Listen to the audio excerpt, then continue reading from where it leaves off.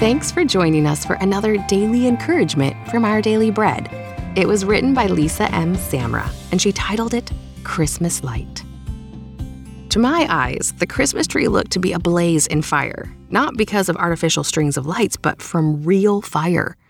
Our family was invited to a friend's Altdeutsche Tradition, or the Old German Way, a celebration featuring delicious traditional desserts and a tree with real lit candles. For safety, the freshly cut tree was lit one night only. As I watched the tree appear to burn, I thought of Moses' encounter with God in the burning bush.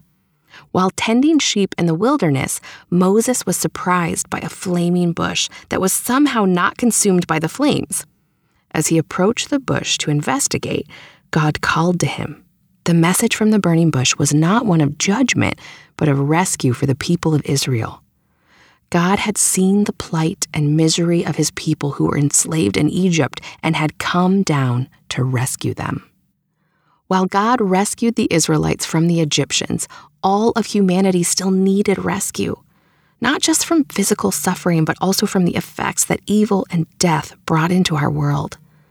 Hundreds of years later, God responded by sending down the light, his son, Jesus, sent not to condemn the world, but to save the world through him.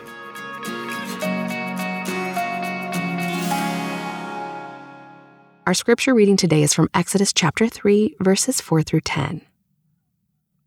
When the Lord saw that he had gone over to look, God called to him from within the bush, "Moses, Moses." And Moses said, "Here I am." "Do not come any closer," God said. "Take off your sandals, for the place where you are standing is holy ground."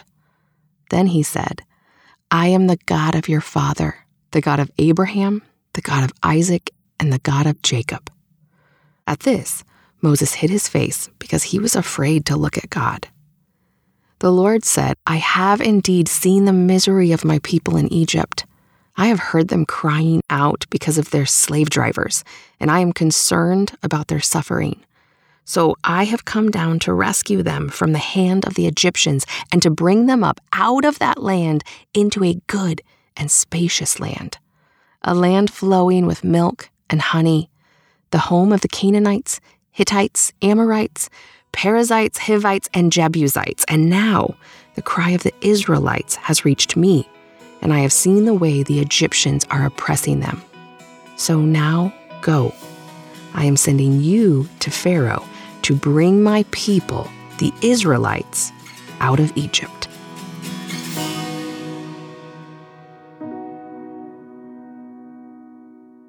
Let's pray. Heavenly Father, thank you for sending Jesus, the light of the world, to save all of humanity. Please lay a burden on our hearts today to share your love with others so that they may know what Jesus has done for them and believe. It's in Jesus' name we pray. Amen. Thanks for listening today. My name is Alicia Reisinger, and today's encouragement was provided by Our Daily Bread Ministries.